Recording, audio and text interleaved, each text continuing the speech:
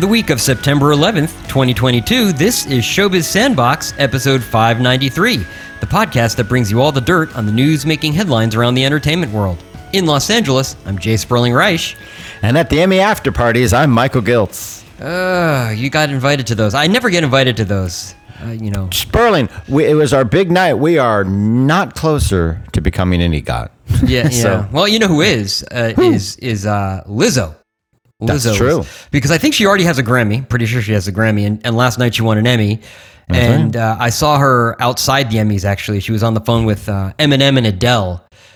She had heard that they were doing a Tony Award thing. What about me? Can I join in? Yeah. To be clear, when we joked that Adele and Eminem were doing a Broadway show together, we were joking. Somebody said, you didn't really make that clear, but we meant to. So sorry about that if anybody got confused.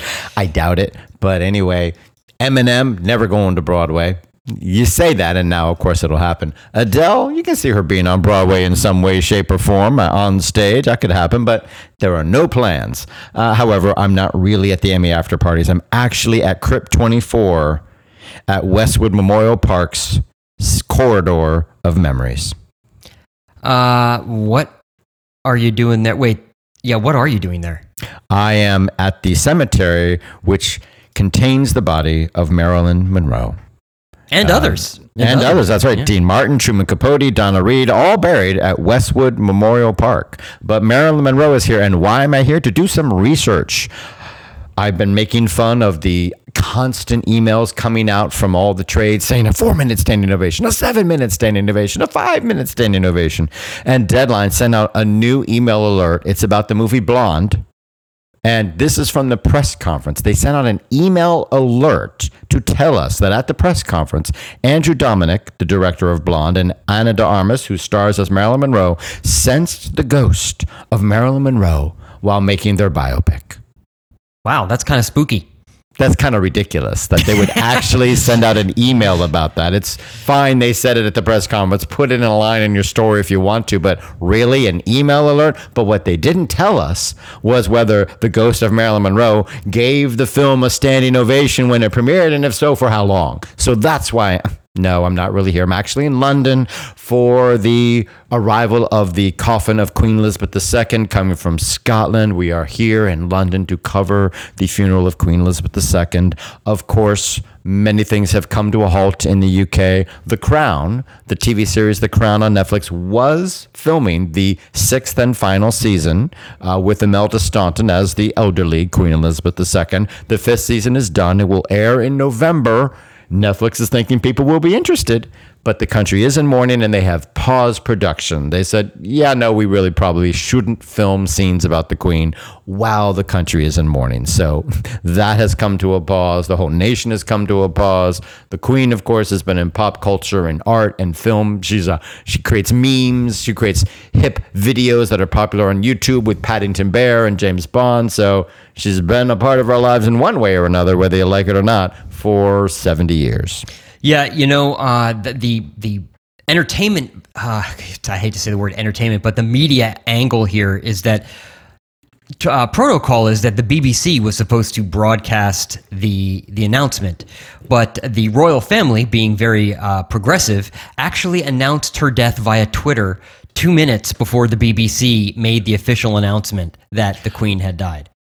Right. I don't think it was a surprise to them. They knew the family was going to put it out on social media. They didn't, that's just how you reach out to the world now. But yes, then the BBC, there's a whole, every TV and radio station, there are blue lights apparently that blink when there's a crisis, a major crisis. There's been an earthquake or a nuclear attack, or in this case, the Queen is dead. Radio stations have switched over to sad songs. Television is playing it by ear day to day. The BBC, of course, has been wall-to-wall coverage. Some theaters are pausing their shows on Monday. There will be probably no West End theater on Monday, though it's not officially said that you all must not do that.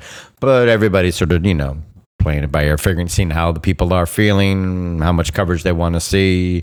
It's going to be another 5-6 days before we have the funeral on Monday. I will be awake at 5 a.m. because my mom loves it.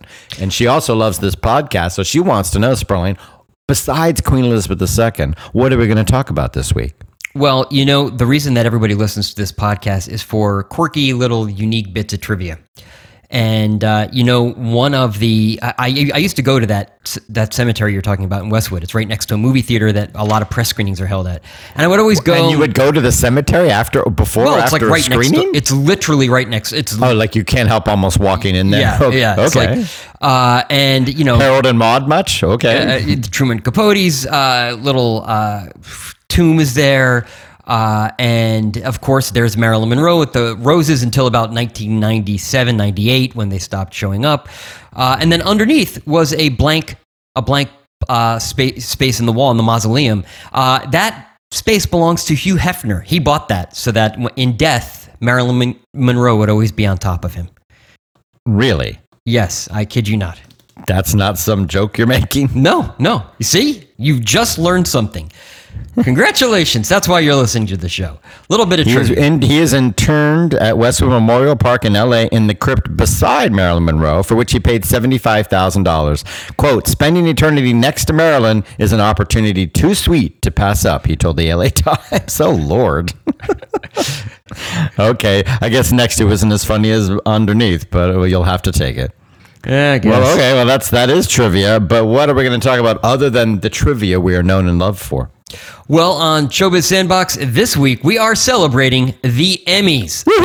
A lot of people just got one step closer to being EGOTs. That's right. Yeah, except me. Yeah.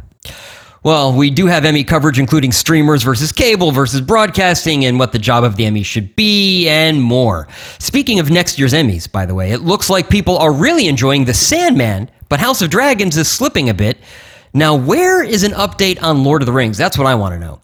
On Inside Baseball, we discussed the goofy comments of studio executives. A top Warner Brothers Discovery suit decided now is a good time to dismiss all the agita over Batgirl. Who cares about that movie anyway? We canceled it. And former Disney head Bob Iger gets all Yoda on us, making philosophical pronouncements about the industry and our age of great anxiety. Oh, and also movies will never be coming back, by the way, so just saying. Of course, during Big Deal or Big... we say. Yes, during Big Deal or Big Whoop, we'll discuss some of the week's top headlines. But first, as always, we turn it over to entertainment journalist extraordinaire Michael Giltz to fill us in on last week's box office, but more to the point, to see whether he can actually pronounce the number one movie in the world this past week.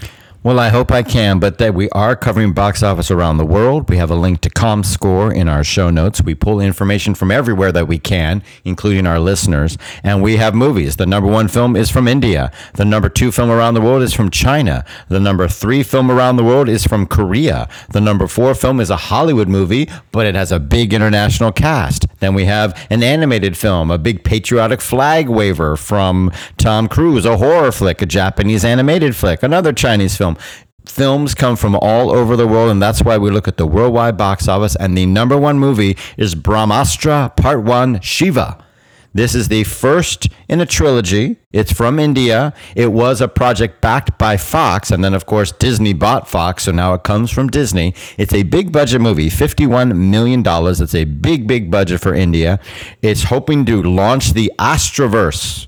So it's about a DJ who has supernatural powers he discovers and a link to a supernatural weapon that can destroy the universe, and he must use it for good. I don't know all the ins and outs of the Astroverse, but they're hoping we'll care. And the first one has opened to $28 million worldwide. So a solid start, though it's definitely going to need legs in order to be a movie that can convince them to make the next two. At number two around the world is a Chinese comedy. It's called Give Me Five, according to ComScore, but I think a better translation would be, Hey Bro, which is quite different. But when I look at the trailer and there's a joke about, hey bro, calling someone bro for this Chinese comedy, it's basically a ripoff of Back to the Future. I mean, it's literally a time travel comedy where a young guy goes back in time to make sure his parents get together. That's Back to the Future. But hey, bro, whatever. If it works, it works. $21 million it made on its opening week. Number three, we go to Korea. Confidential Assignment 2 International is the big new hit film in Korea. It opened to $20 million. It's the Harvest Festival in Korea. It's a big holiday. It's known as Chuseok. I believe I'm saying that right. And that's a big harvest festival, a big time of the year for people to hang out together, and I guess akin to Thanksgiving in the sense that you're around family and friends and, hey, let's go to a movie. And Confidential Assignment 2 International clicked. At number 4 is Bullet Train, the Brad Pitt action film with a big international cast. That made $17 million this week. It's at $212 million worldwide. Still looking to hit about $270 million, so we can say that movie is a hit right off the mark from worldwide box office alone. That's certainly true for Minions, The Rise of Gru, the animated flick with the voice of Steve Carell and others, grossed another $14 million. It passed the $900 million mark, $904 million. And when Despicable Me was a big hit, I was like, okay, but I never imagined we'd have 4 sequels and counting. Yeah, it's pretty remarkable. Yeah, Tom Cruise is remarkable too. Top Gun Maverick keeps making money, another $13 million. It's been on sale digitally. It's in theaters still worldwide and still making money. $1,454 million, the biggest hit of his career. So let me get this straight. You mean it's available online, you can buy it outright and own it forever, and yet people are still going to the movie theater? Well, now, if it was available day and date, that would probably cripple the box office. But it became such a big hit, and people really felt like they wanted to see it on screen. And for a long time, it was only available on screen. And so that helped make it a movie that people said, I want to see it a second and third time. You do it day and date on Paramount Plus, it's not going to make that money, and people will not go to the theater as much, even for a movie that's obviously meant to be seen in theaters. But it worked there. So eventually, what's remarkable is that a long, long run, number 1 movie in the country from Memorial Day and now again on Labor Day. That rarely happens. And so you can see this movie really clicked with audiences. So now, even though it's available online, they still want to see it in the theater. Barbarian is a hit in the theaters as well. It's a horror flick. It's like an Airbnb horror film. What happens if you book an apartment and then someone else is there too, and for some reason you both stay there and then crazy things happen? I don't know. It cost about $10 million to make, and it made $11 million on its opening week, so not a bad start.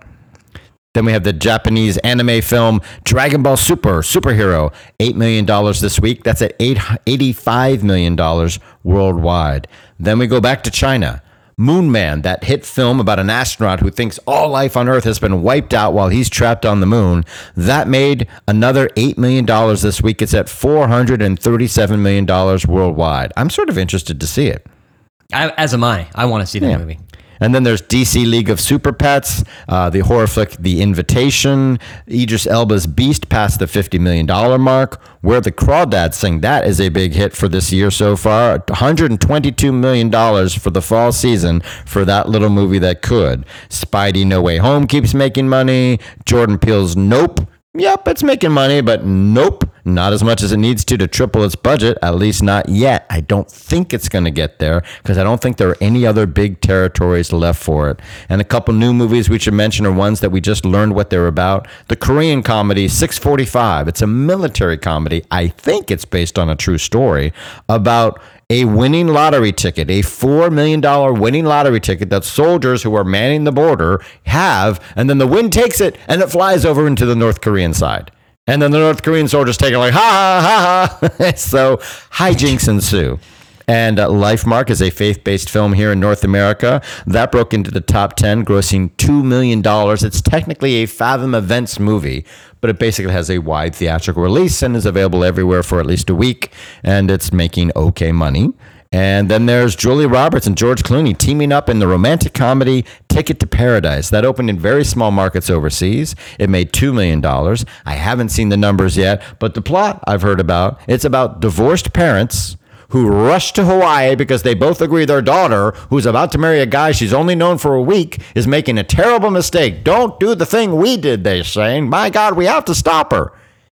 And if you can't figure out the plot of that movie, we're taking away your movie card.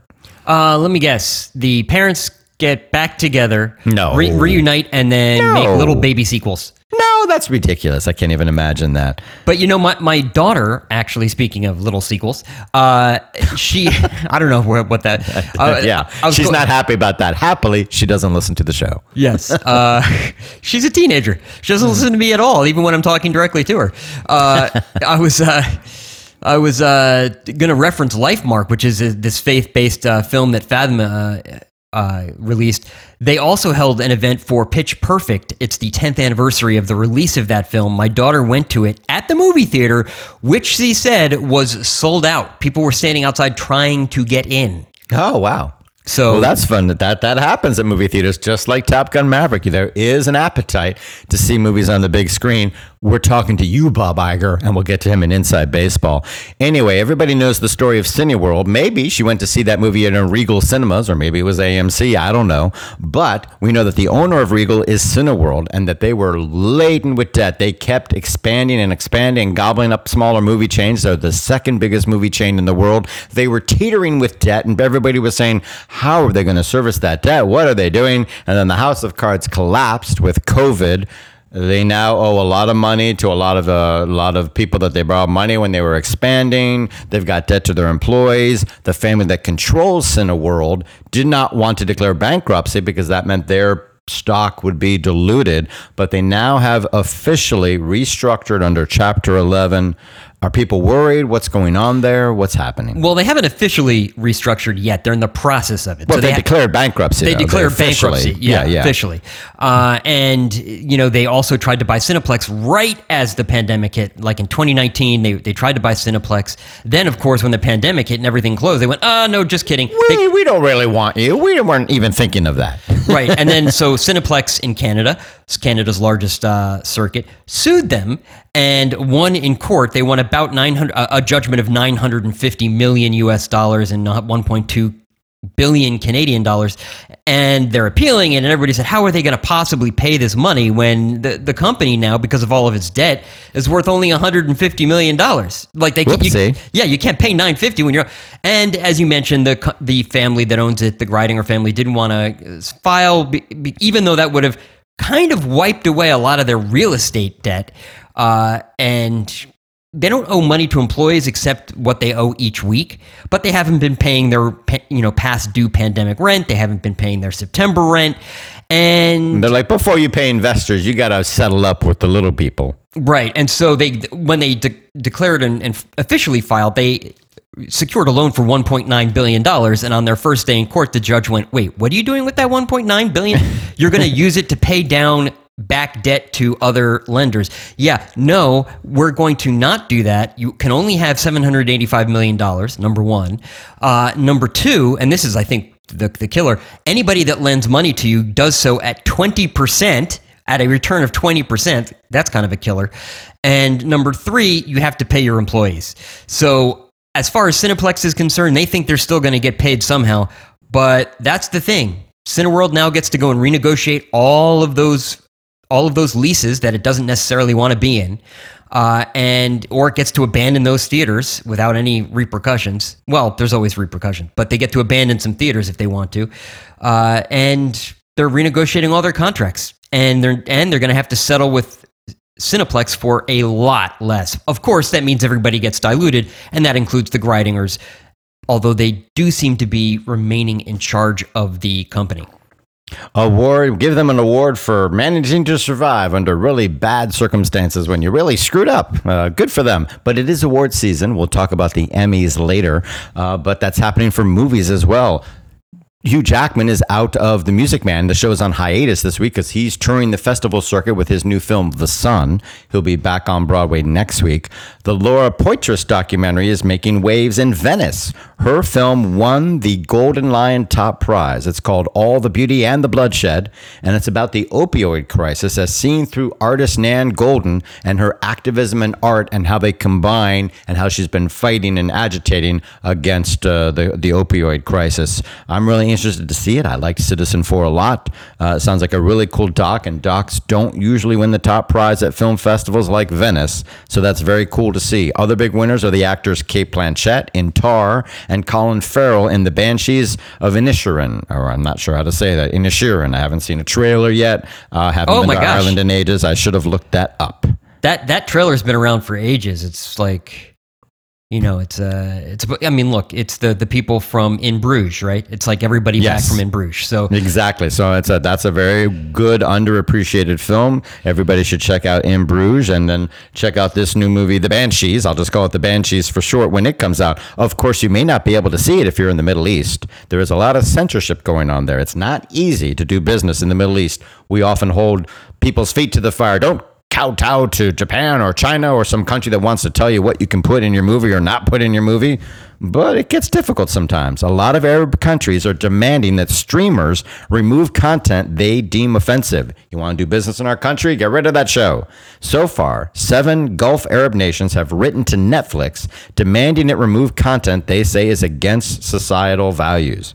We're talking Egypt, Saudi Arabia, the UAE, Qatar, Bahrain, Kuwait, and Oman. This follows on similar calls against Disney Plus and other streamers. The problem here, they're not saying take out this show or that episode. They're just like, in general, we want to make sure you get rid of the stuff we don't like. It's very vague. Now, Disney is not including the Pixar film Lightyear or the series Baymax, which has some queer characters, in those countries.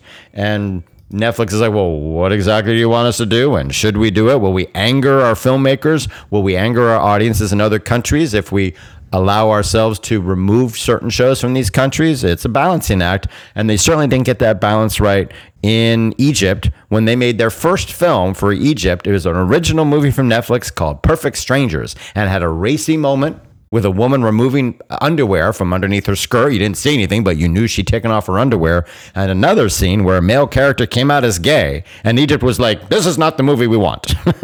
We're talking the government and the far right. We're not talking all Egyptians, but that was problematic for them. So not easy to find the right balance in the Middle East, that's for sure. I'm not sure what they should or shouldn't do, but you certainly don't like them to, you wish they could say, look, nobody has to watch those shows. We have parental controls. Deal with it.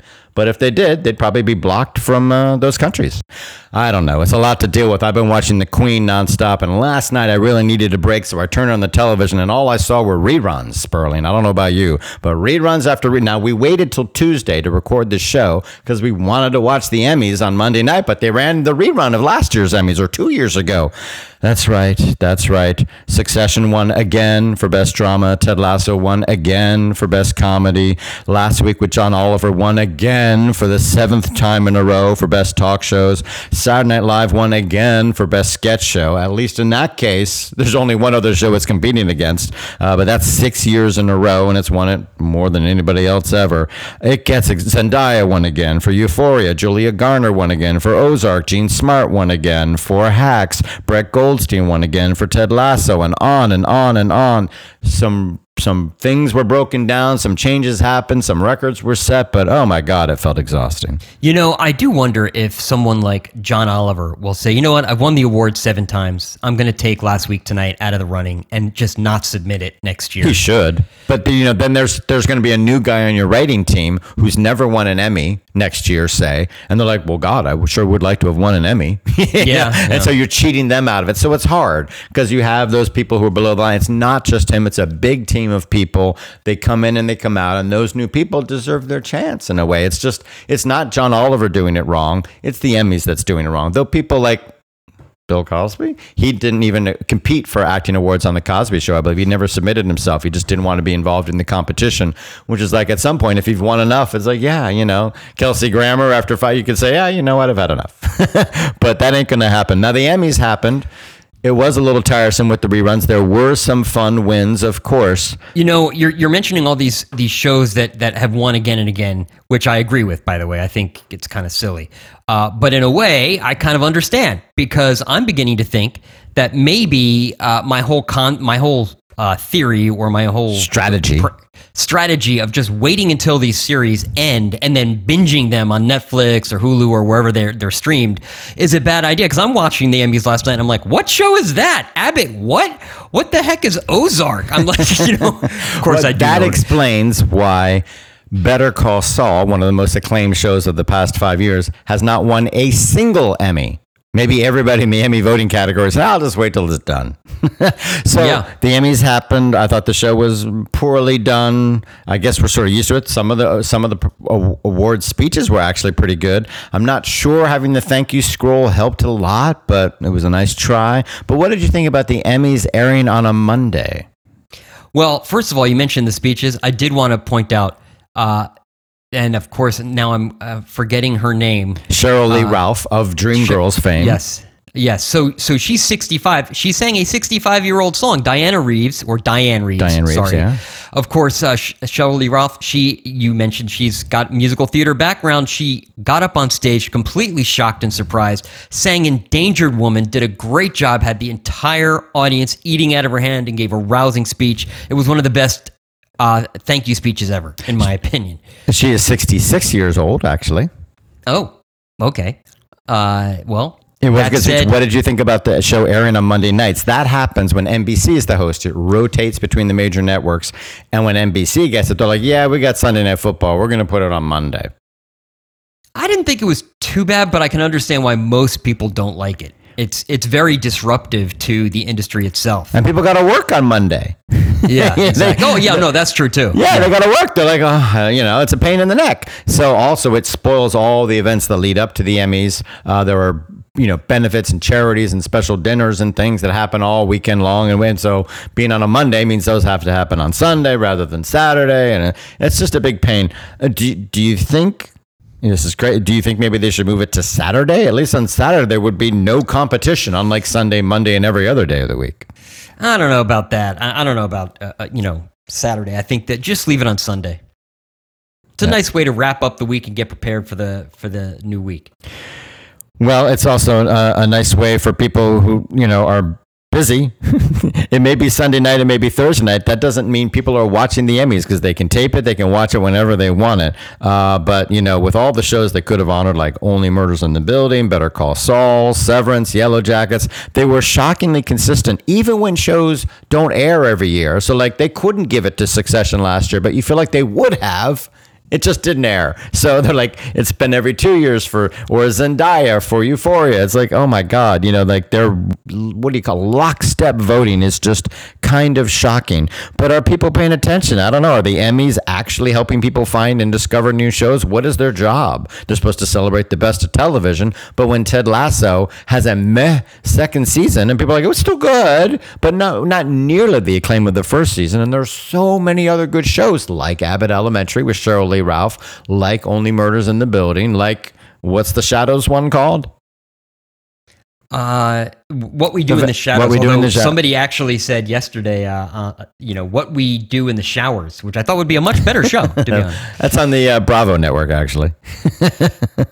But what is the role of the Emmys? I don't know. They don't think they know. Yeah, I think that it's to help people. Discover new shows. I discovered Abbott Elementary. My kids have been telling me to watch it. Now I'm going to go watch it. Yeah, it's a good 3 classic sitcom. Well, classic. It's a faux documentary, but it's a fun, well done network show. That's for sure. And people are discovering The Sandman. Last week, against our better nature, we started reporting on self-reported ratings. So Amazon Prime told us how big the Lord of the Rings debut was. The Lord of the Rings of Power on their Prime streaming service. HBO told us how popular House of Dragons was, and we went with those numbers because they're such big shows and big franchises. We have reporting on The Sandman, which airs on Netflix. In its third week, 2.5 weeks now, I think, it dropped on 8.3. So, I think it's been 2.5 weeks now. This week, 1.3 billion minutes reviewed. Last week, 1 billion minutes viewed. So, growing that second to third week is a really good sign for the show. All the episodes are available. People clearly want to watch this show. Word of mouth seems good. House of Dragons had the tiniest drop from 10.3 million viewers in the instant first second of viewing to 10.2 million. But it was the first time there'd been a drop in viewership. But other than that, HBO Max and Amazon are suddenly very quiet about the numbers for their shows. So unless they give us more information, we're going to have to assume that House of Dragons and The Lord of the Rings of Power have fallen off a cliff. Yeah, well, I think that they do. If they started it that way, they really should continue that way. Otherwise, people will, as you say, assume that the ratings are kind of falling off and not a big deal. Oh, it must be time for Big Deal or Big Whoop, our weekly segment where we discuss the top headlines in entertainment and tell you whether they're really important or just overhyped nonsense. Sperling, what's our first story? Well, since you listen to our show, you've probably heard us mention Coco Melon. We've mentioned it in the past. That's a TV show for toddlers that's become a phenomenon for Netflix. The new season just dropped last week, and the series is always among the most streamed shows around week after week after week, although I've never watched it, so, You're not for. Yeah, well, In fact, by the way, of licensed shows, you have Criminal Minds at number 1. You got Coco Melon at number 2, and then Grey's Anatomy at number 3. So it's sandwiched in between those other two shows. That's pretty good. That's heady company, in fact. Thank God my kids are older, or I would never be able to get that song Baby Shark out of my head, especially since I just realized 3 seconds ago that Baby Shark came from Coco Melon. I did not know that. As you can imagine, this hugely popular series has spun off all sorts of merchandise. We're talking games. We're talking toys, dolls, and now, that's right, video games. Yep.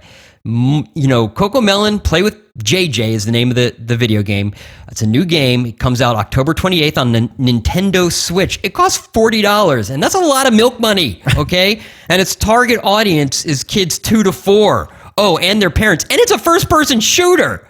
I'm assuming. It is not. No. It's a first-person rattler. Ooh, you know what? I like that. Is this a smart extension or a bridge too far? Big deal or big whoop? It's a big whoop, I hope. It makes you go, ew. A video game targeting 2-year-old children. That's just creepy. And I have to give a shout out to one of our listeners, Linda Perme. She sent me in the link to this story I had missed about Coco Melon, the video game, but Linda saw it and knew we would want to hear about it, and she sent it to us. So thank you, Linda, for doing that. Everybody should reach out to us, shouldn't they, Sperling? Yes, you can reach us. dirt@showbizsandbox.com is our email address. That's DIRT@showbizsandbox.com. You can call and leave us a voicemail. The number to call is 888-567-SAND. That's 888-567-7263. Write to us. Call us. We'll read your email on our future program or play your voicemail. You can also reach us on Twitter @ShowbizSandbox is our handle, or you can like us on Facebook, facebook.com/ShowbizSandbox. Well, now that I've told you how to contact us, you know what? Why don't we move on to Mubi, the streaming website Mubi. And in Mubi, think Criterion Channel, but it's way more esoteric than that. They have big plans. At a public interview in Toronto, company head F.A. Cackerell held forth. They have data that distributors like Sony Picture Classics simply don't have. And if Sony bids, say, $2 million for a film, and Mubi bids, say, $3 million, and Sony then bids $4 million, guess what? Mubi's going to bid $8 million. Game over. Ha! Because, they know how valuable a film will be, at least for them. The big change of heart came when they lost out in a bidding war for Parasite. Remember that movie, Michael? Mm-hmm. Way back? Yeah. Mubi realized if it wanted a film, it needed to own it from the get-go, or they'd never get the Pay One window, which is that window after theatrical. It worked on the film The Worst Person in the World, that Norwegian film from Cannes last year. So they want to be a studio, basically, and they want to be, an exhibitor. They're building a cinema in Mexico City and plan to be in every major city you can name. And, get this, they bought Germany's The Match Factory, a sales rep, because Mubi needed a strong sales force. They're not going to have cinemas everywhere, of course, so they'll be a studio, an exhibitor, and a streamer. So, with all that, game over! Big deal or big whoop? Okay. It feels like growing too far, too fast, getting way ahead of yourself. Mubi has 12 million members, but not every member is a paying subscriber. So we don't know how many paying subscribers they have. Mubi is available in 190 countries. I'm a subscriber. I like it. Good for them. It's not a huge library yet, but they've got stuff. They're talking about, they've just bought the Cannes Best Director winner, I think, Decision to Leave by Park. That movie they purchased for some major territories. They have it for the US and the UK because they said they could see UK distributors were not paying this movie what it's worth and they can make money off it. So they paid, quote, an irrational amount of money for the movie. Well, if you know you can make money off it, then it's not irrational. Anyway, they've got that movie. It's coming out in the US and UK in October. A lot of critical acclaim for it. But when they say that they changed their whole mindset because of what happened with Parasite, that worries me, because Parasite was a once-in-a-lifetime phenomenon. You don't make business decisions based on, like, Titanic or Avatar. That's not how you base, oh, look what could happen. Like, Parasite was crazy. That doesn't happen every day. And why in God's name do they need to build even one cinema? They really don't, in my opinion. They could just, there's way too many cinemas out there without content that would gladly play. And there's art houses and Alamo Draft houses out there. And what are they not doing that movies can do? And I understand that the cinema gets 50% roughly, let's just pretend, of a movie's gross in the theaters. But is that worth buying a whole theater and having? I can see one or two or a few symbolically, like IFC. They're trying to do that, have it from soup to nuts. They want to make the movie, they want to exhibit it in theaters, and they want to stream it in your home. I get that, but you don't want to have a lot of theaters. I don't think that makes a lot of sense. But it just feels like they're getting too big too quick. But, good luck. Yeah, I would agree with you. Netflix has a few theaters too. They're flagship theaters. But those are like vanity places. He makes it sound like they're going to have theaters all over the world. Yeah, probably not a good idea. Yeah. Now, speaking of theater, let's talk about musical theater. You kind of mentioned this. Okay, yes. Yeah, you mentioned this a little earlier. And just the other day, I was asking, when is Hugh Jackman going to, get out of The Music Man? When is his last performance? Is he going to be in it forever? Well, as you know, Michael, Broadway is fighting for audiences, and that fight just got a little harder because the Hugh Jackman and Sutton Foster revival of The Music Man announced it will close on January 1st, despite sold-out shows. Topping the Broadway charts and often bringing in $3 million a week, the show will have run just under a year, having opened in February. Given the so-so reviews and interest was much lower when Jackman was out, the producers clearly decided that, in this case, the show was not the star. In fact, the star was the star. And when he was gone, the show would not be the star. So the show was going to go too. Big deal or big whoop? Well, it's a big whoop, I guess. Broadway show closes. He's been there. He's supported it. He's been attached to the show for 3 years. It was supposed to open in the fall of 2020. It opened like 15 or so months later. So that's really hard. He's really had this on his card for a long time. He's been in it for almost a year come January. So he's done his job, and they've had every chance to try to make back their money. They just didn't make a good production. If it was good enough, some new star could come in and it could keep working. Will they tour with it? Not Hugh Jackman, of course, but maybe the idea is they can use the sets on the tour and that'll save a few bucks. I don't know. But we got another hit show, Lea Michele. She's in Funny Girl. Her first week in the show, she was out for a few performances because she has COVID. Talk about drama. But even with her not in every performance, it grossed $1.6 million. That's the most the show has recorded so far. Once she's back in after getting better, good luck to her. This show's clearly going to hit the roof. Speaking of shows hitting the roof, Harry's house. Songs hitting the roof. That's exactly the joke I was going to make. Because in this crazy new world of streaming, it feels like every week some new record is being set. Well, this week is no different. Harry Styles, Harry's house, is on top of the world. His tour is selling like crazy, though let's face it, as I mentioned last week, I am not going to pay those ticket prices over my dead. Anyway, he has 2 movies on the art house circuit, or really the festival circuit, including Don't Worry, Darling, and his turn as a bisexual cop in My Policeman, which just got rave reviews in TIFF. And now on the pop charts, his Unstoppable As It Was became the 13th song on the Billboard Hot 100 history to reign at number 1 for at least 13 weeks. And guess what? Guess what song number 3 is on that chart? Yeah, his new song, Late Night Talking. Over on the album charts, you have Puerto Rican superstar Bad Bunny, who sees his new album stay at number 1 for the 10th non-consecutive week, tying Carlos Santana and 7 others. Meanwhile, country star and doofus Morgan Wallen, or is it Wallen? He sees his album Dangerous set a record for the most weeks in the top 10 for a solo act, which sounds like one of those, an animated movie that opened on a Tuesday and not based on a fairy tale that stars a genie kind of records. But still, 86 weeks in the top 10 is a long time, which I guess kind of makes me a bit of a doofus. Big deal or big whoop? Some of this is a big deal. Now, the album records are in the SoundScan era. There have been albums at number one for more than 10 weeks, more than the ones that we listed. That's just for the SoundScan era. As it was being number one for 13 weeks, non-consecutive, by the way, that is a stone cold since the beginning of the charts record. And despite streaming and all the crazy things that go on now, that's still a huge accomplishment. So it is a big deal. Goodbye, New York, and hello, Utah. Eugene Hernandez, the founder of IndieWire and in recent years the head of the New York Film Festival, is moving west. In November, Hernandez will become the festival director and head of public programming at the Sundance Institute. He'll be doing year-round programming there, as well as working with others to oversee the Sundance Film Festival. Big deal or big whoop?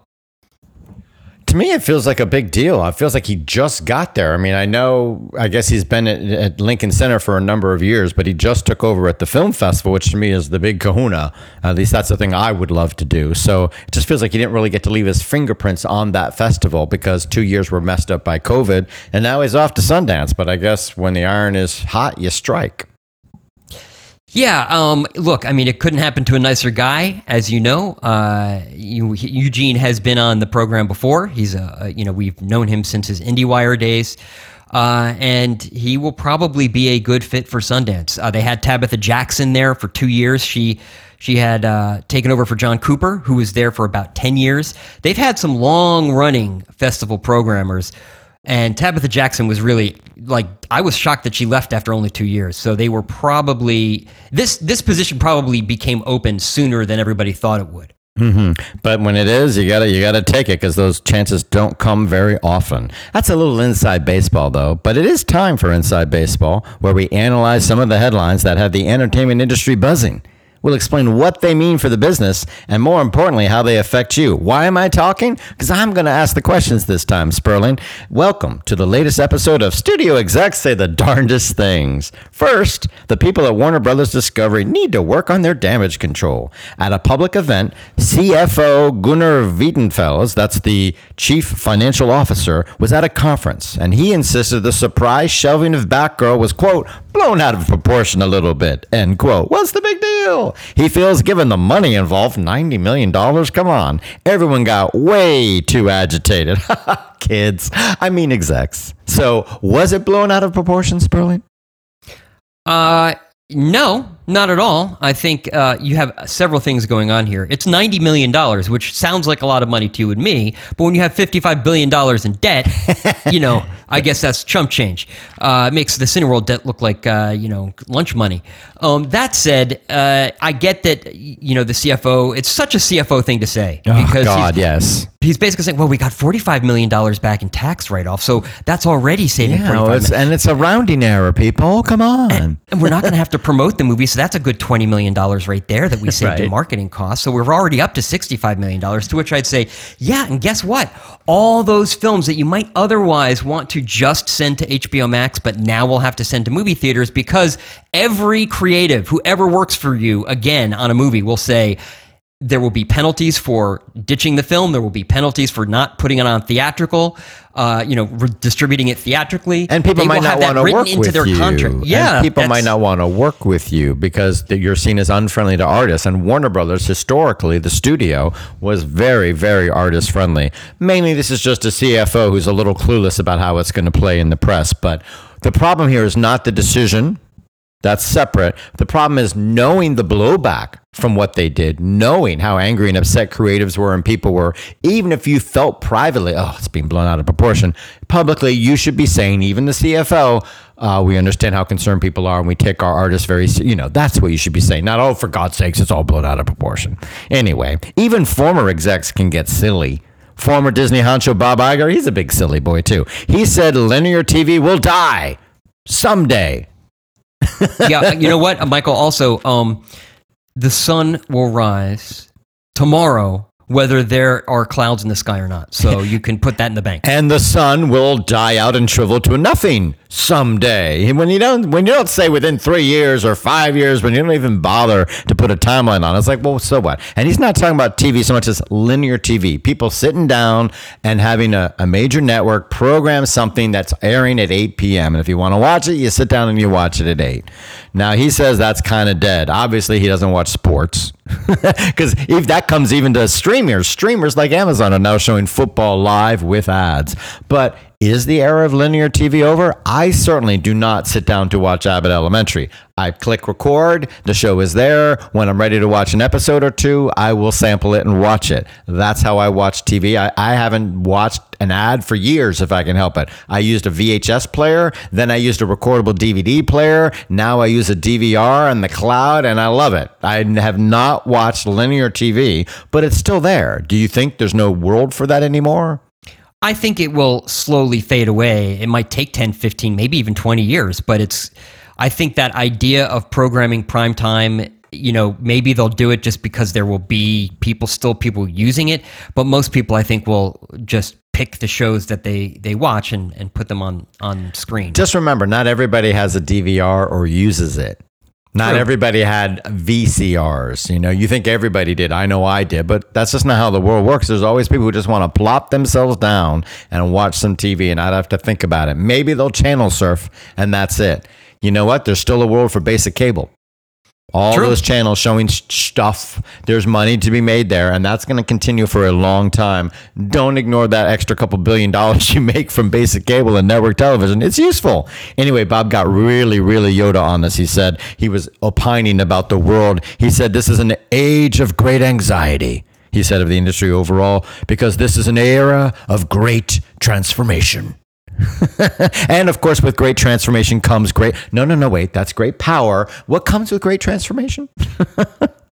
Well, I thought it was, when I heard him say this or read about him saying this in one of the trades, I kind of was like, wow, he sounds like a guru, some kind of mystic or something. But I think you hit the nail on the head. It sounds very Yoda-ish. Great anxiety we have. That's right. Yes. Anyway, it's so vague, it's silly. But he then did make a really bold prediction. Forget the linear TV with no deadline. Forget an age of great anxiety, which you could say during the 1400s too, or pretty much any era you're alive. He did also say, quote, I don't think movies ever return to the level they were at pre-pandemic. He talked about the permanent scars suffered since March of 2020, since most of the world shut down from COVID. Quote, competition, choice, it replaces moviegoing. Iger explained of where he believed consumers are actually at, despite the best hopes and prayers of many studio execs. So, are movies dead? Yes. Oh my God. Yes, totally. Definitely, they're going to be buried next to Marilyn Monroe. Tell it to Tom Cruise. Yeah, I was going to say, look at Tom Cruise. Look at my daughter going to see a 10-year-old movie for one day only in a sold-out auditorium that was not necessarily a huge hit in theaters originally. But It was a hit. It was a hit. Oh, it made really? good money. Okay. Yeah, no, it was a hit. It spawned multiple sequels. Yeah, good point. I thought that was because of the aftermarket.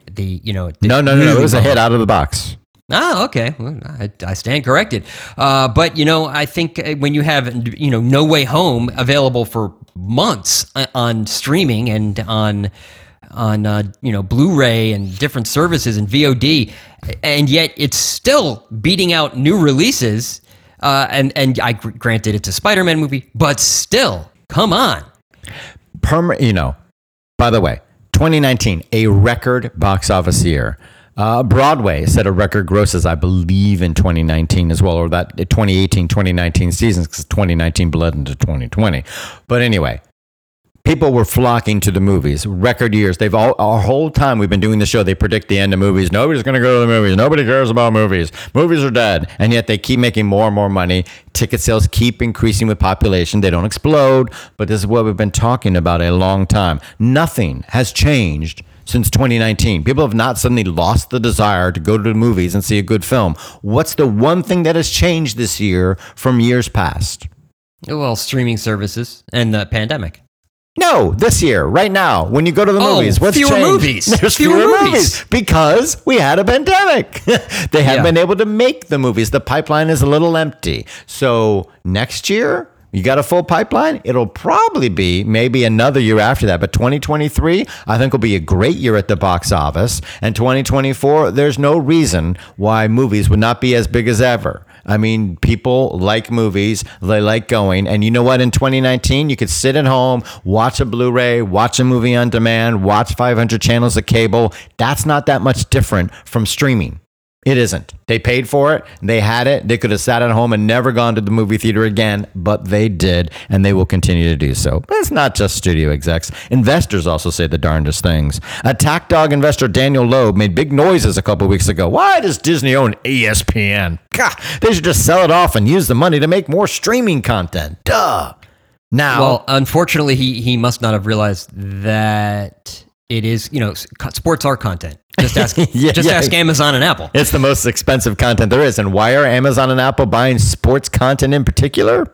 Because then they can corner the market on it and people will have to subscribe to their service. That's right. It's very useful. And what's the best sports content brand out there in the entire world?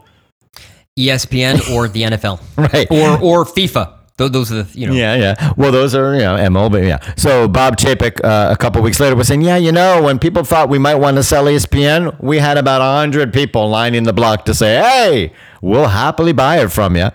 And now Daniel Loeb has had an about face. Now he says, well, now I understand much better how Disney wants to incorporate ESPN into its bundle and make it all work together. Because before it was explained to him, how could he possibly know that sports is hugely popular, reaches men, is big all over the world, brings in huge audiences, and would be really good part of a package where you have family-friendly programming, adult shows and Disney, Marvel and Star Wars, and then Hulu and ESPN. Who wouldn't think that might not be a good mix? Just like you have on network TV, where you have Sunday Night Football, and then you have the wonderful world of Disney. I mean, what a goofus. Does he not watch sports? It's like, how could you think ESPN was a thing you should offload? How is that not part of a useful media empire? Anyway, Bob Iger, by the way, just joined a venture capital firm because he doesn't have quite enough money yet, I guess. He makes it sound like he's doing charity work, though. He said, quote, about joining Thrive, this venture capital firm, I have long believed that by harnessing and advancing technology, we can transform businesses and ultimately change our world for the better. And this is exactly what Thrive intends to do. And I'm excited to join them in this important endeavor. Did he just say Endeavor twice? I think he did. He did. Maybe he wants to work for Endeavor. Did he just go to the Calcutta to work with Mother Teresa? No. He joined a venture capital firm. Yeah, it's... Make the world a better place. That's why people join venture capital, to make the world a better place. Well, the reality is that venture capital is, it's a hard market right now to be in venture capital. I guess, though maybe not, he can help raise those kinds of funds, but that seems to be drying up VC funds. Yes, at least for tech companies. Yeah, well, it's a tough time. It's also a tough time for jazz fans.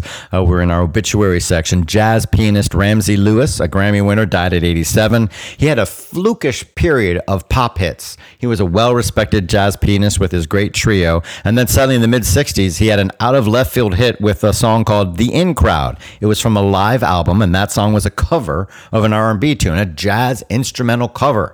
The plan was not to have a big pop hit, but that's what happened. It went to number 5 and sold 1 million copies, and he won a Grammy.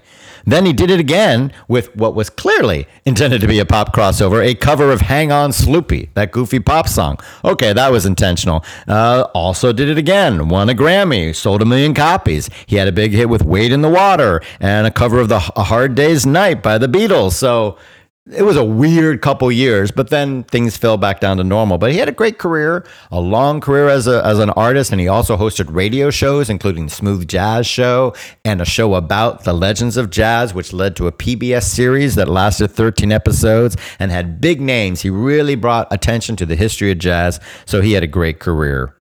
Well, also dying, of course, was Peter Straub. I know you must know a lot about him. He was an author and really a reluctant horror novelist. He died at the age of 79. Yeah, he hated being called a horror novelist, but that's what he's most famous for. His poetry didn't sell. His literary fiction didn't sell. And he's like, I really want to make some money. I really don't want to have to work. And so he wrote a novel called Julia about a woman haunted by a ghost that may or may not be her dead daughter. So it claimed to be her dead daughter, but was it her dead daughter? And it came in an interesting period. There was a real resurgence in the writing of horror in fiction in the late 60s, early 70s. It started with Rosemary's Baby and The Exorcist, and then boom, in the mid-70s. Stephen King put out Carrie in 74, Peter Straub did Julia in 1975, and Anne Rice did Interview with the Vampire in 1976. Horror would never be the same. He did lots of other books. Maybe his masterpiece is Ghost Story from 1979. That's a cool book. Stephen King always said he was a better writer than King, and even though they collaborated on 2 books together.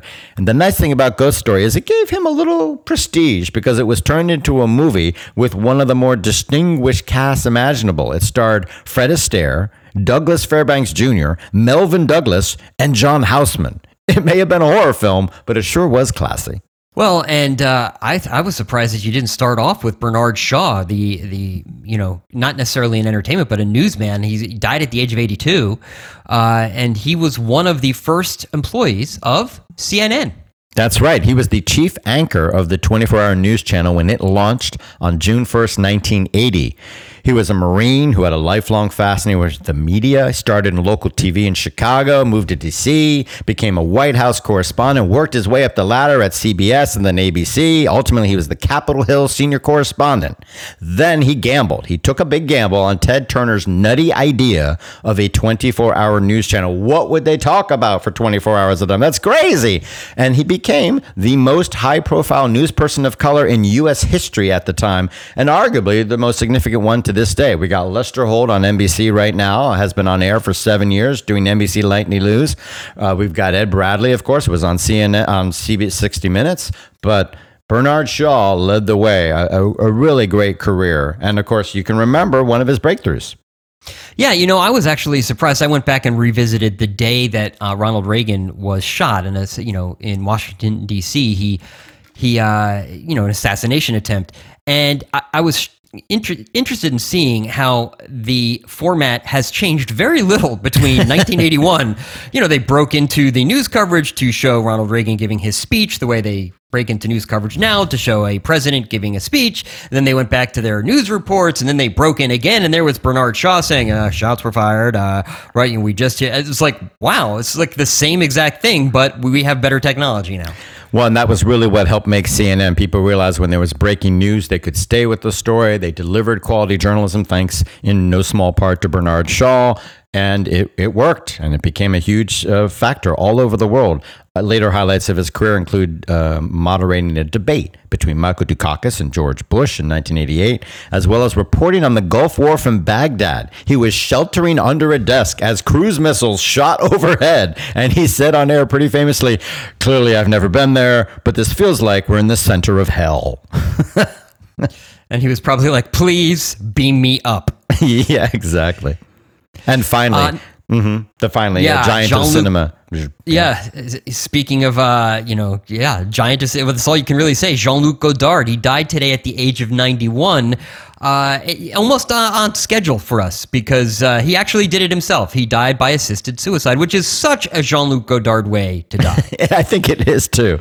He began as a film critic, of course, at Cahiers du Cinéma, alongside Francois Truffaut and others. They led the French New Wave, upturning film conventions everywhere they went, while celebrating the genre American films and directors that they loved. At the same time, the hip cachet of their films and the promise of more sex and nudity than the films actually delivered helped create the art house cinema phenomenon, a huge thing in the 60s. People were like, oh my God, we have to go see these French films. This is so exciting. They were cool. They were hip. His influence is immeasurable. Among his major films, of course, Breathless, Contempt, Band of Outsiders, Alphaville, Two or Three Things I Know About Her, Tout Va Bien, Hail Mary, and so many others. Despite loving gangster movies and directors like John Ford, who were previously overlooked, Godard had contempt for commercial cinema in general. And that's why I never liked him. I always preferred Francois Truffaut. He was more humane. He loved movies, all kinds of movies. He appeared in Spielberg's Close Encounters of the Third Kind, while Godard practically spat at Spielberg at Cannes. Not like Harry Styles, but kind of. And he was like, cinema, movies, Hollywood, blah. And so I never liked him. And then I would see his movies and I'd be like, oh, well, that was a really great movie. Oh, that was a really great movie too. So I have to admit, maybe now he's my favorite over Truffaut. I will never forget. First of all, Godard was always in Cannes. There'd be fist fights outside his screenings. When You had to get in. You had to get in. You had to get in, and then people would walk out. They'd sit through the first 5 minutes and be like, "This is horrible," and then they'd walk out because it was past his prime. Yeah, and so I'll never forget sitting in the Grand Theater Lumiere. I guess Ken went, well, we better put him in the biggest theater now. But we don't want fights breaking out again. And so it was a 3D movie, Goodbye to Language. Oh, right. And he purposefully, I'm doing a box office pro piece right now on best practices for projecting 3D. And one of the big problems with 3D is alignment, where the image for the left eye is going to the right eye and the image for the right eye is going to the left eye. Now, if it's always like that, it causes fatigue, but it doesn't hurt you. What Godard did was he had the left eye, he had it aligned properly through half through the film. And then for 30 seconds, he reversed the alignment but he did it almost live. Like a hard cut. Yeah, like a wipe. And everybody, all 2,000 attendees at once groaned and yanked the glasses off their head. And he did it on purpose because if you do it like that, then your eyes, being muscles, have a reflexive move. And yeah, exactly. It sounds like something Gaspar Noé would do. Yeah. I was like, okay, it's annoying, but I kind of respect you for doing that. That's Godard in a nutshell. But really, if you haven't seen some of his major films like Breathless and Contempt, you really must. And you really must listen to our show every week. And one way to do that is to make sure you subscribe to our show in iTunes, the Google Podcast Store, Microsoft Marketplace, Stitcher, anywhere they give podcasts away for free. You can rate and review the show in some of those aggregators. It helps us out when you do. We're also on Spotify. Don't think you can rate and review us on Spotify, though.